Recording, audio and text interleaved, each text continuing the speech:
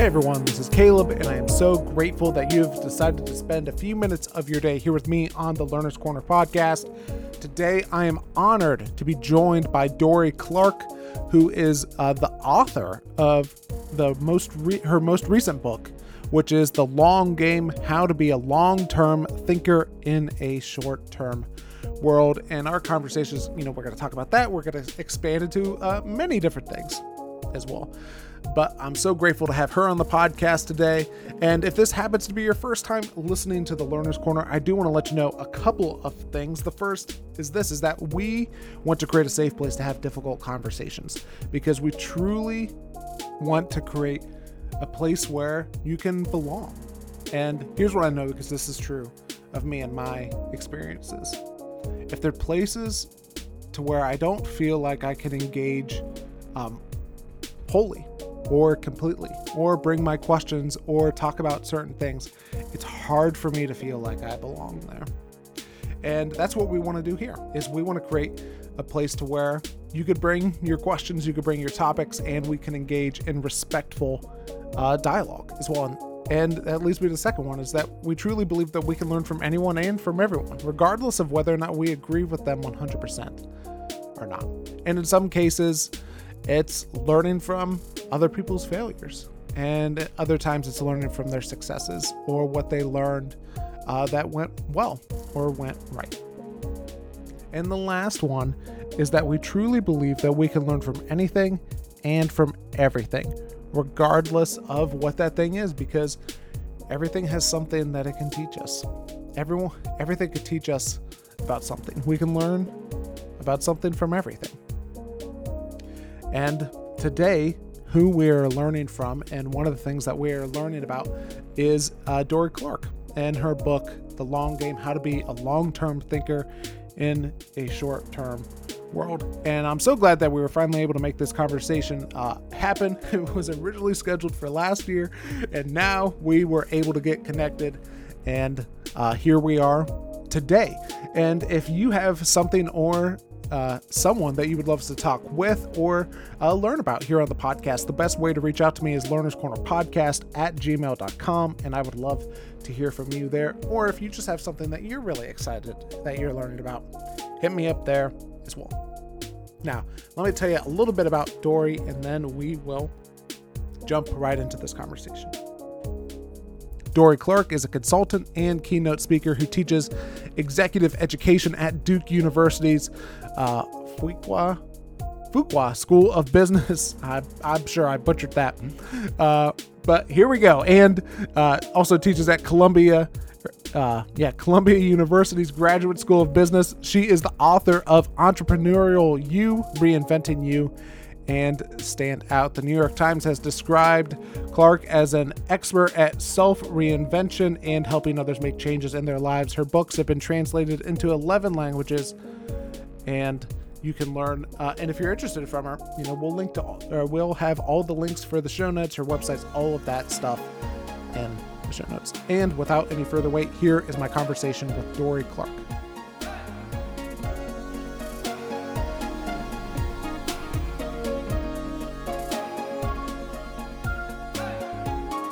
Well, Dorie, it's so good to have you on the Learner's Corner podcast today. Hey, Caleb, I'm really glad to be here with you. Yeah, and I'm looking forward to talking with you about many different things. One of those is your new book, which came out, called The Long Game. But before we get into that, one of the questions that I love asking people time to time is, I would love to hear from you. What is capturing your imagination or your attention right now? Oh, boy. Well, I just got back from San Francisco, and I gave a talk for the Long Now Foundation, which is a really cool organization focused on hyper long-term thinking. And so partially inspired by that, there's a new biography of the founder of the Long Now Foundation, which Stuart Brand, that was written by a reporter named John Markoff. And so I'm in the midst of reading that right now. Stuart Brand is also famous as the creator of the Whole Earth Catalog, which was super influential in the sort of baby boomer counterculture. So reading about that has been very interesting for me. What's standing out to you about it so far? Well, I think that one of the things that is really interesting, I mean, Stewart was really a polymath and just somebody who was insatiably curious. And he also was somebody that was interested in the counterculture, involved in the counterculture, but just a little bit of a skeptic about it. You know, there were some people, there were plenty of people back in the day that sort of found like one thing and then almost tried to treat it like a cult and got like a little too into it. And Stewart, you know, and this had consequences in some ways, but he held himself aloof from most things. You know, he was kind of a part of it, but he wasn't a devotee of it.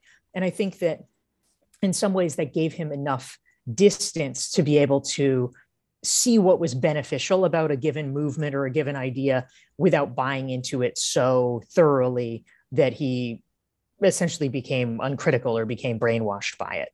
Hmm. Anything else standing out to you right now, just in terms of things, that you're wondering about or learning about? The other thing that I've been on a little bit of a binge about is reading books about futurism and about sort of how do you predict the future. That's something that has been very interesting to me, certainly since the pandemic, which I had missed. I didn't really Yeah. think that it was going to become the thing that it did.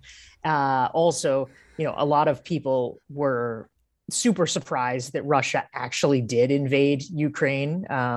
Many people thought that it was a bluff, and I mean, I don't purport to know enough about it to have really had a firm opinion of it. But I mean, I thought, okay, well, it's plausible they'll invade. But my friends who are Russian are like, oh my God, this is crazy. How could this have happened? And, just like this sort of mind blowing thing. So, I mean, it's obvious that there's a lot of things we really can't predict effectively. So I've been reading a bunch of books about that. And probably the one that has stayed with me the most is one that came out about a decade ago called The Next 100 Years by George Friedman.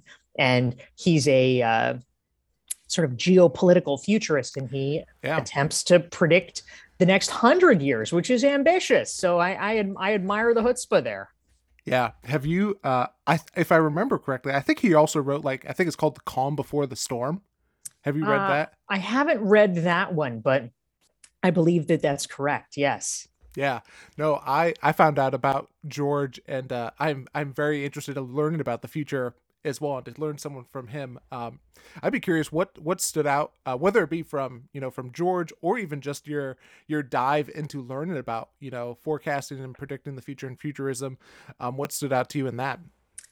Well, one thing that was slightly reassuring but really interesting is that whether you are on the right or the left, it seems like pretty much everybody these days is like, America's in the crapper. like, Yeah. like it's terrible. Like, okay, we're our civil, our golden moment of civilization is done. Everything's past. We have intractable political differences. Everything's wrong, et cetera, et cetera. And it seems like that's the one thing that people can agree on is like we're effed. But George Friedman actually is like the one person that's like, no, guys, it's actually really good. And I'm like, oh, really? There's like one person who thinks that? That's incredible. But he, fascinatingly, I mean, he goes back to these first principles, which, I mean, I think it is interesting. We always like to sort of set ourselves apart, oh, it's so modern now, it's so different now. But he says, look, at the end of the day, and this is so true for poor Ukraine, it's like, are you invadable? Who can take you? And he says, America is pretty non-invadable because we got oceans on two sides. Canada's not going to invade us. Mexico is not, at least for any time soon, in a position to invade us. We're pretty secure. So based on that, we're in a little bit of a catbird seat. So he believes that for the next 100 years, America is going to be continuing to be a massive ascendant power, and we haven't even begun to hit our stride yet. So I thought that was quite interesting. I hope he's right. We'll see. Yeah. Another thing that I wanted to ask you about, you're learning about futurism right now, which does have to do a little bit with like the long game and everything. And so I would be curious to hear your thoughts. And this is more of like generally, how do you go about whenever you're learning about something, figuring out, okay, it is now time to incorporate what I am learning or what I have learned into content that I actually talk about? Oh, I don't have any sort of formal process exactly. I think mostly it's for me a question of stocking up on things that I think are interesting. And then sometimes, I guess typically, where things sort of start to make their incursions would be in like Q&A. People will Mm-hmm. sort of ask you an adjacent, slightly random question. And so you're forced to think about, well, what do I think about this new angle or this new scenario? And then just stuff comes to mind based on what you've read, and you're making connections, and you might tell an anecdote or relate a story or something like that. And I think that's how it sort of makes its way in. I mean, for instance, with George Friedman, one of the things that I think is most interesting in his book, The Next 100 Years, is he talks about different countries that he thinks will become very geopolitically important. And Turkey is one of them, as sort of the bridge between the Middle East and in Asia and Europe. And that's maybe not surprising, but I think it's interesting. One that was quite interesting was Poland. He thinks Poland is going to be sort of a big thing, again, because of its geographical reach and sort of where it is vis-a-vis Russia and the European bloc. And also he believes that Mexico is really going to rise in power and influence quite dramatically. So, anytime any of those countries come up, I just think it's such a fun fact, an interesting thing. I'll probably be like, oh, well, do you know that George Friedman thinks they're going to be singularly important in the next 100 years? So, I think it's really just a process of association there. I'm curious, Caleb, what are you reading? What are you into these days? Oh man, I am one of the subjects that I am particularly interested in learning about is critical thinking right now, of how do you become a critical thinker. And so I think by the time that this episode has just come out, I finally discovered somebody who has written a lot about critical thinking, and her name is Julie Bogart. And she talks about how to raise critical thinking kids. And so I think for me, that's one of the things of just evaluating the ideas that people are talking about, and not just them handing, not just like eating them up, but going like, okay, what is behind this idea? What is informing this idea? And I think the other thing that you were talking about is just this idea of history as well, of just trying to get a better perspective on our national history, on our global history, because it's just fascinating to me of how much things just keep repeating themselves. Like it plays out in a different context. Obviously today is there's a lot, technology, all of that stuff that is different. But all of the tensions are fairly familiar, and they're just playing themselves out in new different ways. So those are some of the things that I'm curious absolutely. about right now. Yeah. I would love to ask you, you're talking about, and again, I'm just drawing this connection of, futurism, the long game, all of that stuff. That does not seem to be the tendency for the broader society and culture and people to even think about the long game. And I'd be curious to hear your thoughts on why is it so, or maybe you disagree. Maybe it's like, yep, no, we do focus on the long game, but I would love to hear your thoughts on maybe what draws us to the short game as opposed to the long game. Yeah. Well, there's a number of factors, of course. I mean, the first one at a really simple level is human nature, which is, I think literally for all of us, no matter how long-term oriented we are, if you have a choice between a thing now and a thing later, you probably want the thing now. I mean, that's actually logical because there's a lot of things that can happen between now and later. So, so now is, a good solution. The problem comes into play because a lot of good things, the things that you do want, the things that are worth having, cannot actually be obtained now. Or if it seems like they can, often that's just not true. Often that's somebody trying to trick you or somebody trying to sell you something. The only way that you can get the good thing that you want is to defer the gratification and to wait and to be strategic about how to obtain it. So I would say in general, that's less desirable, but it's something we got to do. So, so I think it is in some ways overriding our natural programming. And Another factor that ties in, of course, is that sometimes long-term thinking requires asking questions that are a little uncomfortable because it might lead to conclusions in the present we don't want. Am I in the right job? Am I in the right career? Am I spending my time on the right things? Am I married to the right person? I mean, all these things where it's like, oh, do you actually want to know the answer to that? And frankly, sometimes people don't. So it might not serve them in the long term to be pursuing that same path, but sometimes the consequences of facing reality in the short term are so unpleasant that people would choose that by default. Mm. Yeah. Just as you were talking, I would be curious to hear your thoughts on, I think it's one thing for us to ask this question of ourselves personally, maybe in our, in our non-work lives, or even for ourselves, of just, thinking about, health or decisions that impact us individually. But then there's also decisions to where we have to think about like that affect other people, and whether we're leaders or of a business, or in some case, a state, country, you can play this all the way up. I'd be curious to hear your thoughts on how does the long game tease out differently as opposed to our individual decisions versus decisions that affect other people.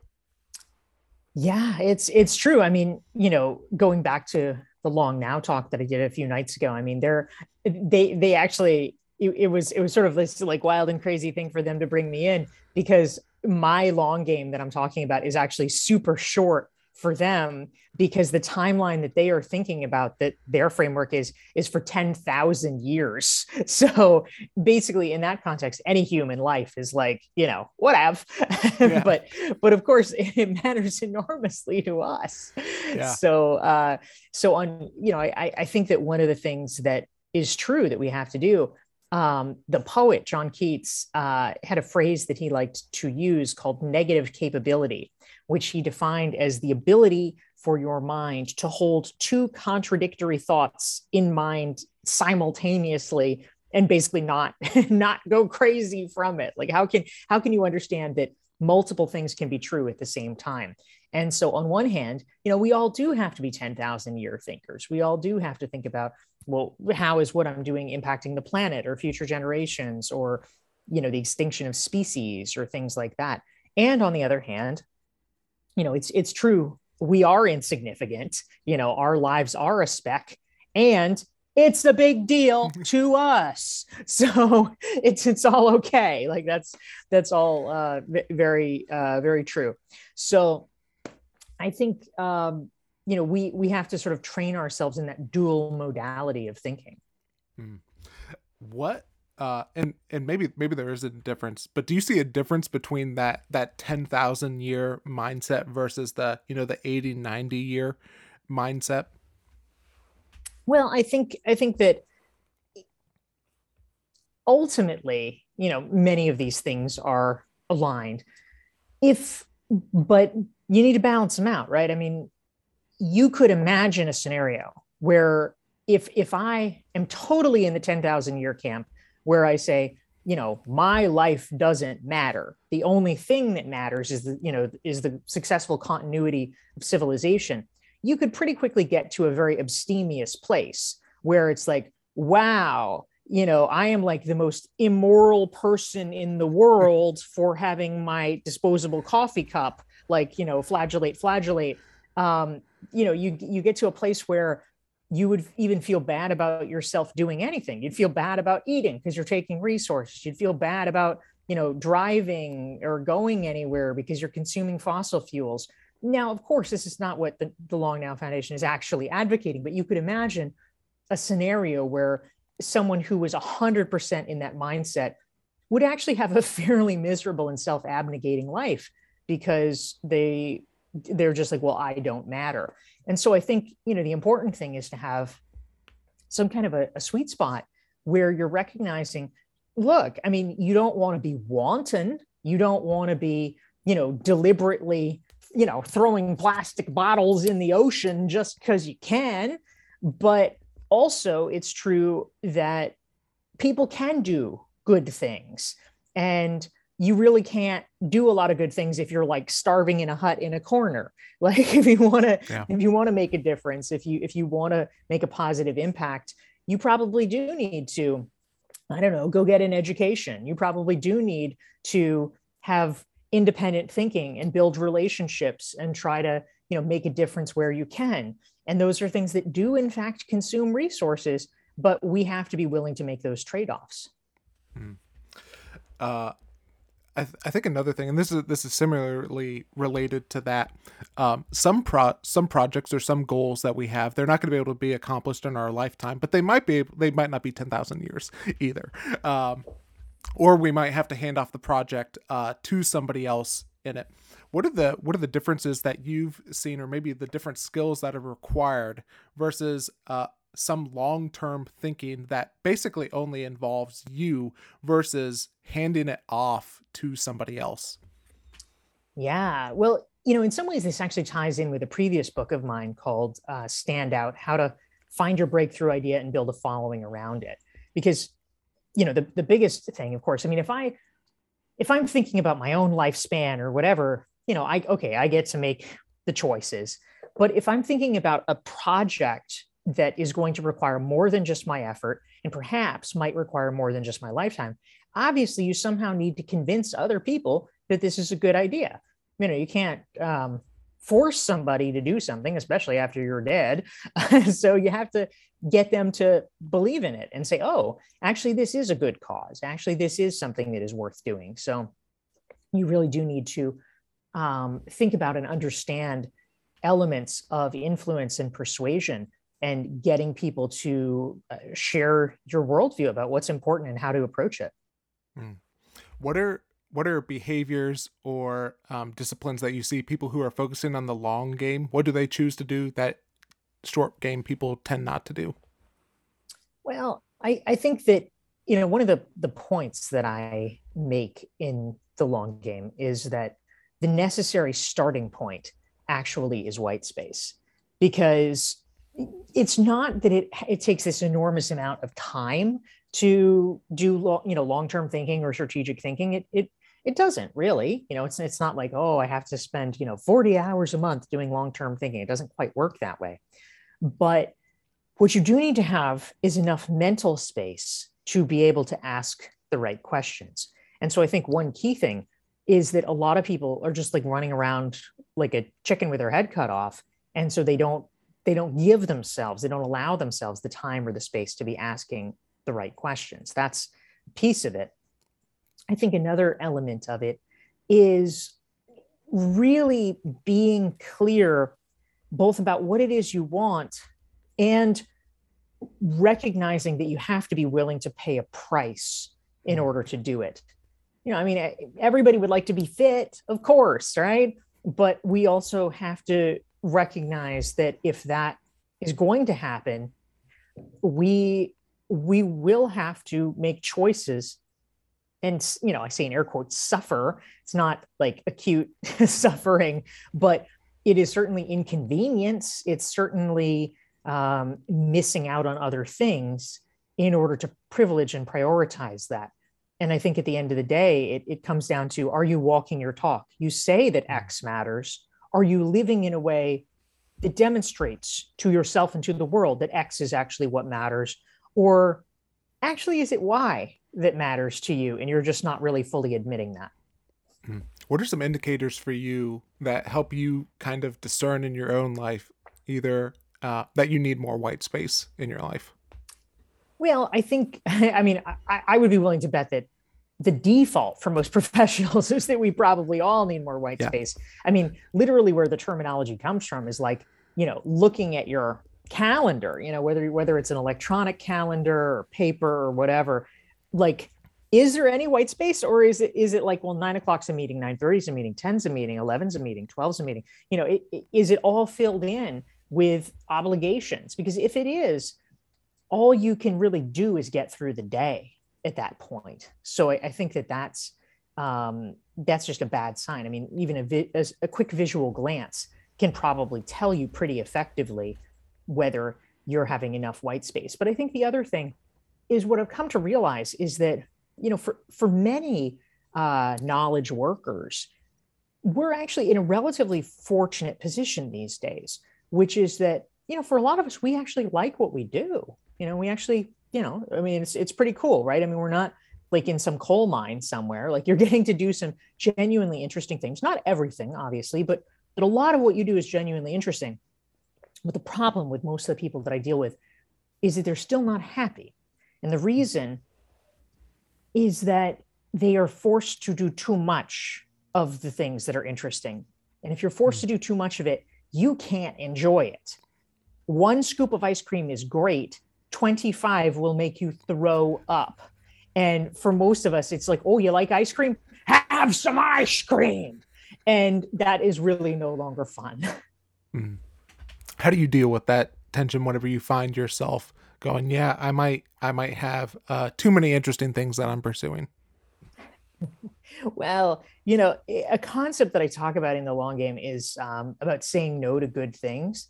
And this is actually incredibly painful because, I mean, all of us are smart enough to say no to bad things, obviously, but saying no to good things feels like, I don't know, un-American somehow. It's like, no, but it's good. I've got to fit it in somehow.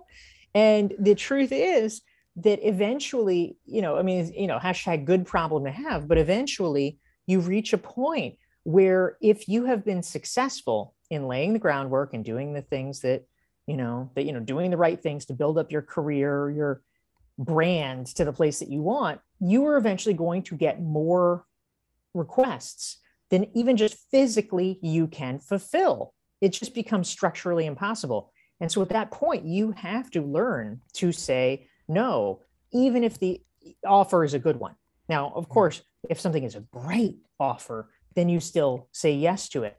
But it is extremely hard and awkward and unnatural to say no to good things, but we have to learn how to do it. What can you give us some examples of what white space looks like for you, or how that can look in our calendars? Yeah. I mean, basically, the way that I am thinking of it or defining it is at a very fundamental level, just unstructured time. Now, that doesn't necessarily mean that it's time when you are not working. It's nice sometimes, but I'm not saying like, oh, take 2 days off every work week or something like that. But what I am saying is that it's really hard, if not impossible, when you have back-to-back meetings that you're racing around to, whether it's physical racing or, racing to, log in for your Zoom calls. You really can't get a lot of thinking done because everything is just like, well, oh my God, where's the login? Do I have my notes for that meeting? What did I need to cover? Oh, what's the follow-up? Oh, I've got to send him the report. And that's where your head is at. You're not able to tackle anything bigger picture or more meaningful. You're just executing. You're just in execution mode. And, that's fine a little bit, but it can't really be the only way that we're doing things. So as I think about white space, a strategy that I use personally, there has been a sort of influential essay written by Paul Graham, who's the founder of Y Combinator, which is an incubator in Silicon Valley. And he talks about manager schedule versus maker schedule. And he the way that he talks about it generally is about, people who have different roles in startups. There's the makers, the coders who need lots of unstructured time to do their coding projects.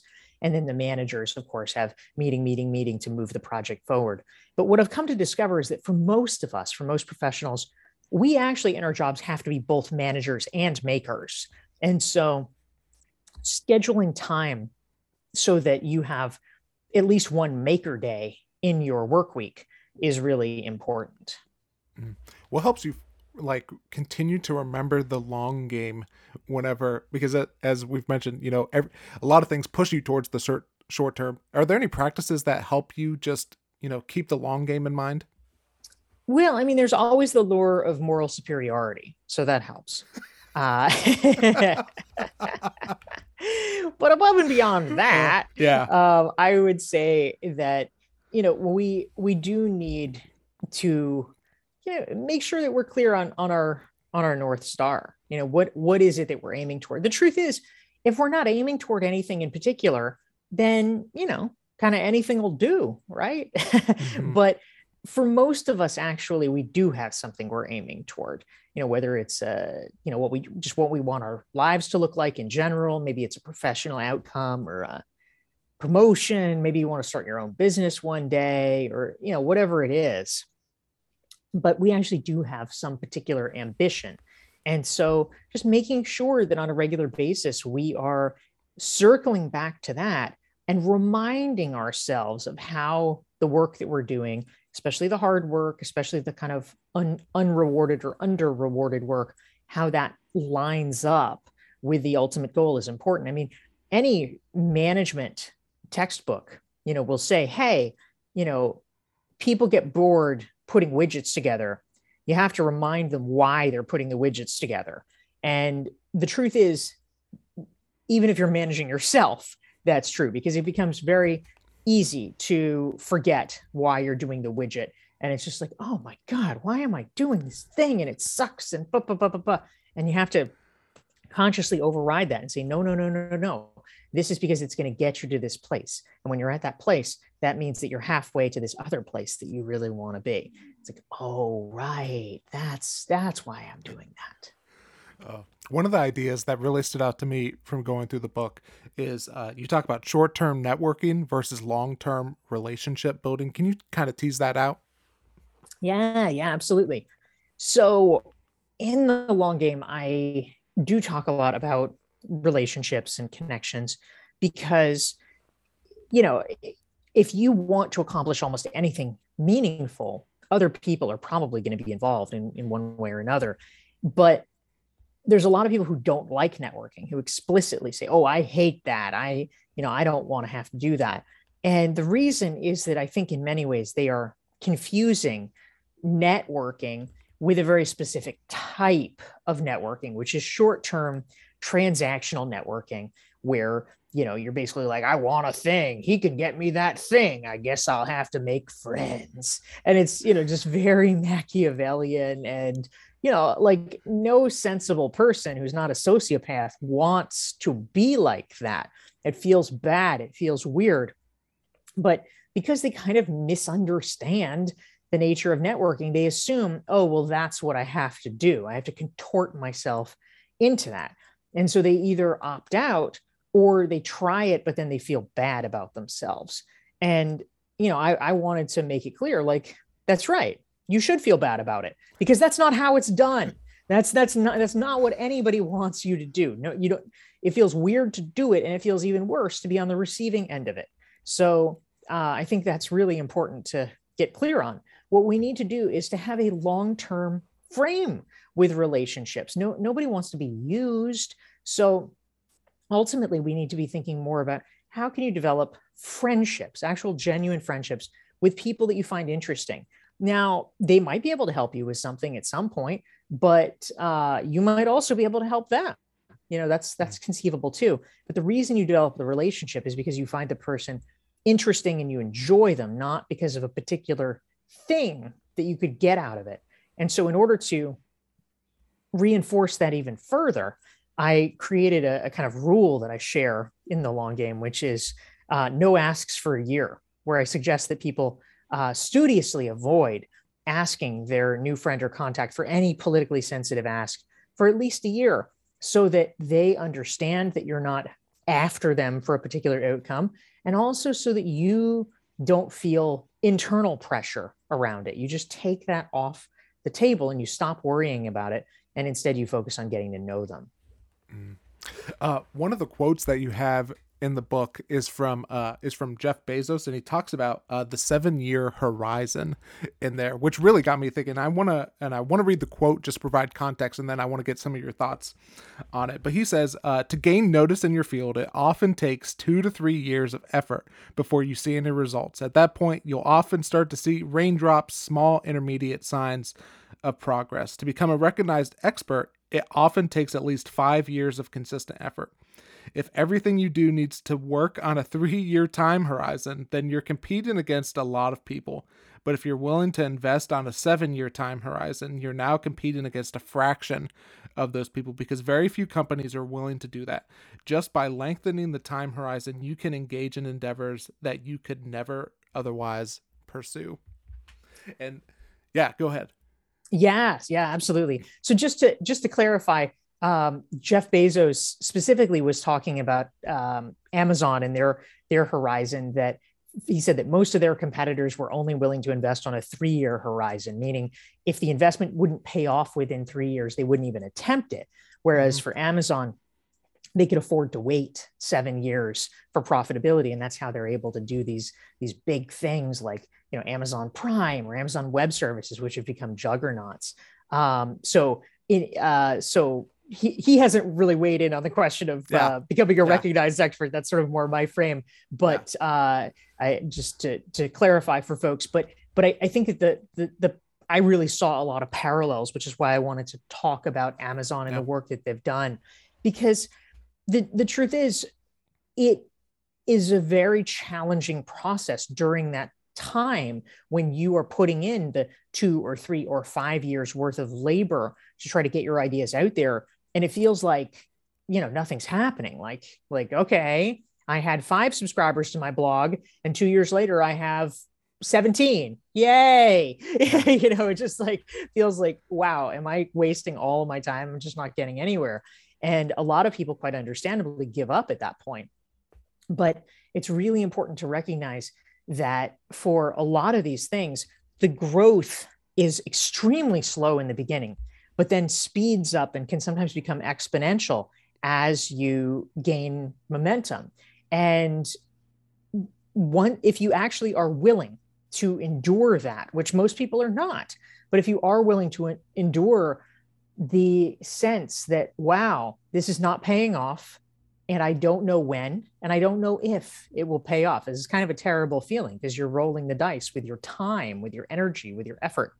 But if you're willing to endure that and you get through to the other side, it actually has remarkable benefits, because since most people are not willing to do it, there's very little competition on the other side. And you're able to oftentimes notch pretty big wins, as Amazon did, and as many thought leaders have done. Yeah, and I want to go back to what you were mentioning, about the 2 to 3 years. You're just seeing a little bit of raindrops and all of that stuff. Are there different like types of skills that are required throughout the process for that? Well, so I've spent really the past decade or so trying to understand the nature of what it takes to become a recognized expert in one's field. And what I've come to realize is that there are 3 key components. There's content creation, there's social proof, and there's network. And I will just mention for anyone who's interested, I have a free scored self-assessment that people can take for free. You can get it at dorieclark.com/toolkit. It'll actually give you a score on the 3 elements to sort of show you where you might be best served putting your emphasis. But the basic idea is number 1, you do need to have all 3 elements. Otherwise, it becomes exceedingly challenging. And number 2, a problem that we have, like a lot of times people who are pretty skilled professionals will come to me, they'll be frustrated. They'll be like, I've been working so hard and it's not working and blah, blah, blah. And the truth is they have been working hard. That is correct. But the problem is that typically they have been working hard at one of the things, like their favorite thing, maybe 2, but they've usually been ignoring the third. And so that becomes the point where it's like, okay, well, the weakest link is going to bring you down, fella. So you gotta work on the other one.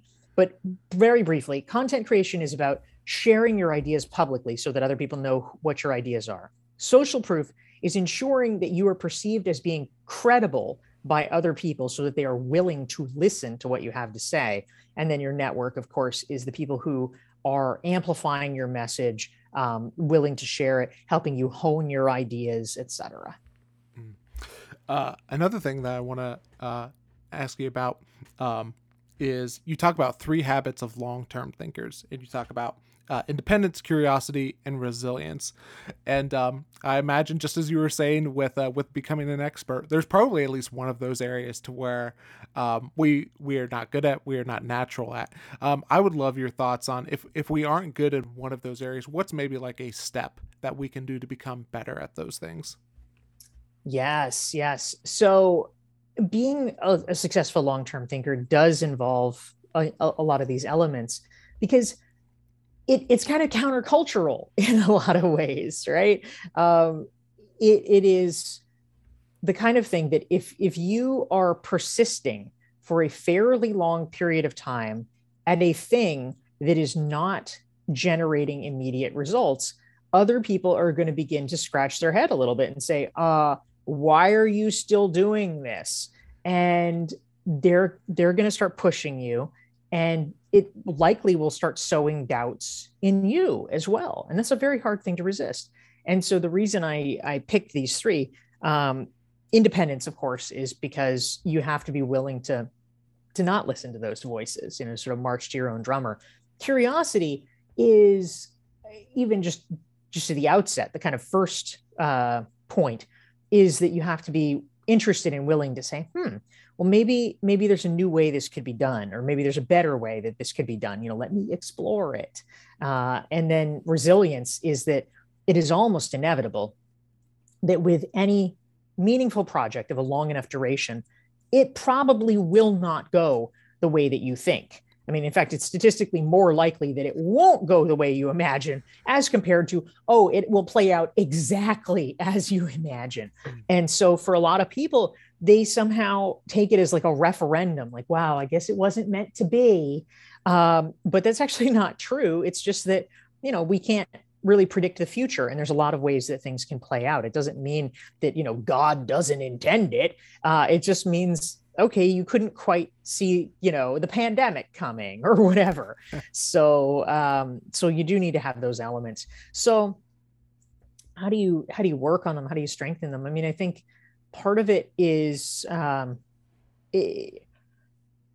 it's largely a willingness to buck convention and just to be willing to live with the fact that other people might think you are wrong, and sometimes for extended periods of time. That's not easy, because evolutionarily, of course, humans like to stick together, and we like it when other people are, giving us lots of approbation and praise.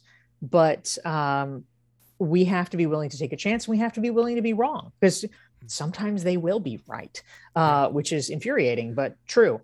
So I think that it's not necessarily easy, but a lens that I like to use is, at the end of the day, what kind of person do you want to be?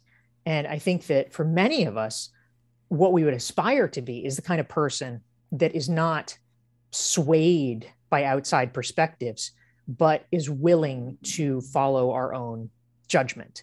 And, a sort of Thoreauvian transcendentalist viewpoint, I think is at least intellectually appealing to many of us. And I think that the more we can lean into that, probably the more satisfied we'll be. Well, I got one other question that I want to ask you, but before that, I always love asking, is there anything that I know we've covered a lot in the long game, but is there anything just top of mind that you've been thinking about pertaining to this, or anything else that's like, yeah, I want to make sure that I mention this? Oh man, I think this has been wide ranging, Caleb. I love it. Thank you. No, this is great. Okay. The last thing I want to ask you is, and I think it ties back to a little bit of what you were just saying about, our younger selves, or the person that we want to become. And I would love to ask you, what would you tell a younger Dorie about the long game that you didn't know before? Yeah, well, I think that there have been a number of instances in my professional life where something that I perceived as being a door that was closed actually was really only temporary. It was, either the door wasn't really closed, it was just ajar, or, maybe, okay, the door was closed, but oh, look, the window's open. So I think that for me, a key part of the long game, despite our theoretical valorization of failure, in our culture, fail fast, yay. Most of us understandably don't like to fail. And I think that we're actually too quick to call something a failure. Things are not a failure until you accept them as a failure and therefore stop trying. Otherwise, there's actually a lot of ways to get in. And so I think about, for me, an early quote unquote failure was I got turned down by all the PhD programs that I applied to. And so I had thought I wanted to be a university professor. And I was like, well, I guess that's not going to happen because I, didn't get into these doctoral programs. But as it happens, you don't actually need a PhD to be a university professor. And I managed through other creative means, literally within a handful of years. It was 1999, I got turned down by all of the doctoral programs I applied to. And by 2003, I was teaching a course at Tufts University, which is, actually a pretty good school.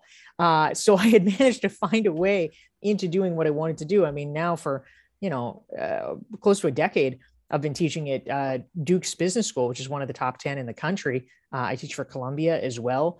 And, I don't have any formal credentials besides a theology degree. So things are possible that we don't always think are possible. I didn't know that you had a theology degree. That's intriguing. What led you to that?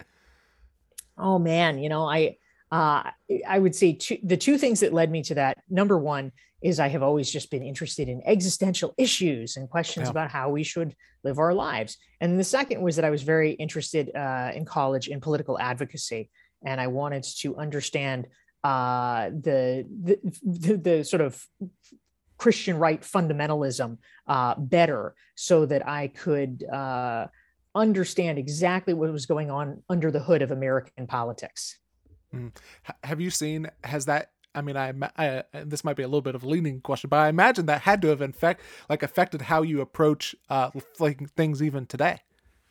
Well, I think that in many ways, something that took me a while to perceive really is that the work that I do today in the business sphere, in the corporate sphere, it may not be a straight line exactly to my study of theology, but it actually is quite related in the sense that in our modern kind of, secular-ish society, work really is, I think, for many people, the primary locus through which they find their sense of meaning and purpose. And so understanding that and understanding how to do it better, how to do it more effectively, I think actually is, in some ways, a kind of modern spiritual quest. Yeah. Cool. Well, Dorie, I know that people are going to want to, pick up the book, keep up with you. Where's the best place for people to go to do all of those things? Yeah, Caleb, thank you so much. The book, again, is called The Long Game, How to Be a Long-Term Thinker in a Short-Term World. And folks can pick it up in all kinds of online bookstores and some real world ones as well. But additionally, I'll mention that there's a free resource, which is the Long Game Strategic Thinking Self-Assessment. And people can get that for free at dorieclark.com/thelonggame. Awesome. Well, thanks so much for being on the podcast today. And thank you for doing the work of just creating this book as well. Thank you, man. I appreciate you having me on.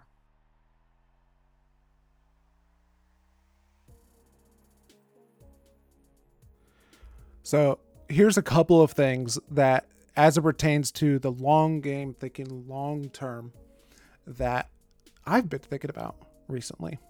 I think one is I've been trying to add a lot more reflection to my life, and including more time at, it is typically at the beginning of each day, but looking back over the previous day and thinking about what bothered me, what created emotional tension in me, or just some of the things that have stood out to me from the previous day. And also having a time each week to where I look ahead and I plan out what's coming over the next couple of weeks and look back as well, because I just found myself just reacting too much to what was happening in the moment. And I just didn't like that type of life. And so I changed it. And I got back to some of the things that have helped me in the past that I had gone away from, just because life was too busy and I didn't make adjustments. And the other one is with my health and not that necessarily, anything is going bad, but trying to think in the long game that I want to be around for as long as possible, to be with the people that I love, and I love some of the work that I get to do. And so just thinking about it in terms of that, and it makes me think of Andy Stanley. I'm pretty sure it was Andy who was the first one that I heard him say. I know I've heard him say it before. It just makes me think of the idea of working on it instead of in it, which is always good to do. You work on the business to figure out how things are going, what can you do better, instead of focusing on the day-to-day type of stuff or the week-to-week stuff, or for me working at church, the Sunday to Sunday stuff, and taking a look back and just asking the bigger questions of, is this really working? Are we experiencing or getting the results that we hope to? And I think that's good for us to do, for us in our own lives as well, is to work on ourselves and not, as my friend Todd was telling me not just staying on the treadmill of life, but looking back and reflecting and making the necessary changes that we want in order to experience more of the life that we want. So that's a couple of things. And so, adding those practices, a couple for me, as I mentioned, were the reflecting, reading / learning is a big one for me as well. And exercise and movement and stretching is another one that I am learning and having to add a little bit more to as well. So that's some of the stuff that I've been thinking about in terms of the long game and taking the long view. And I think I'm just realizing more and more how things are set up for the short term, for the short game. And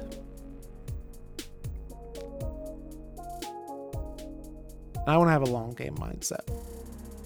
So that's some of the things that have stand out to me.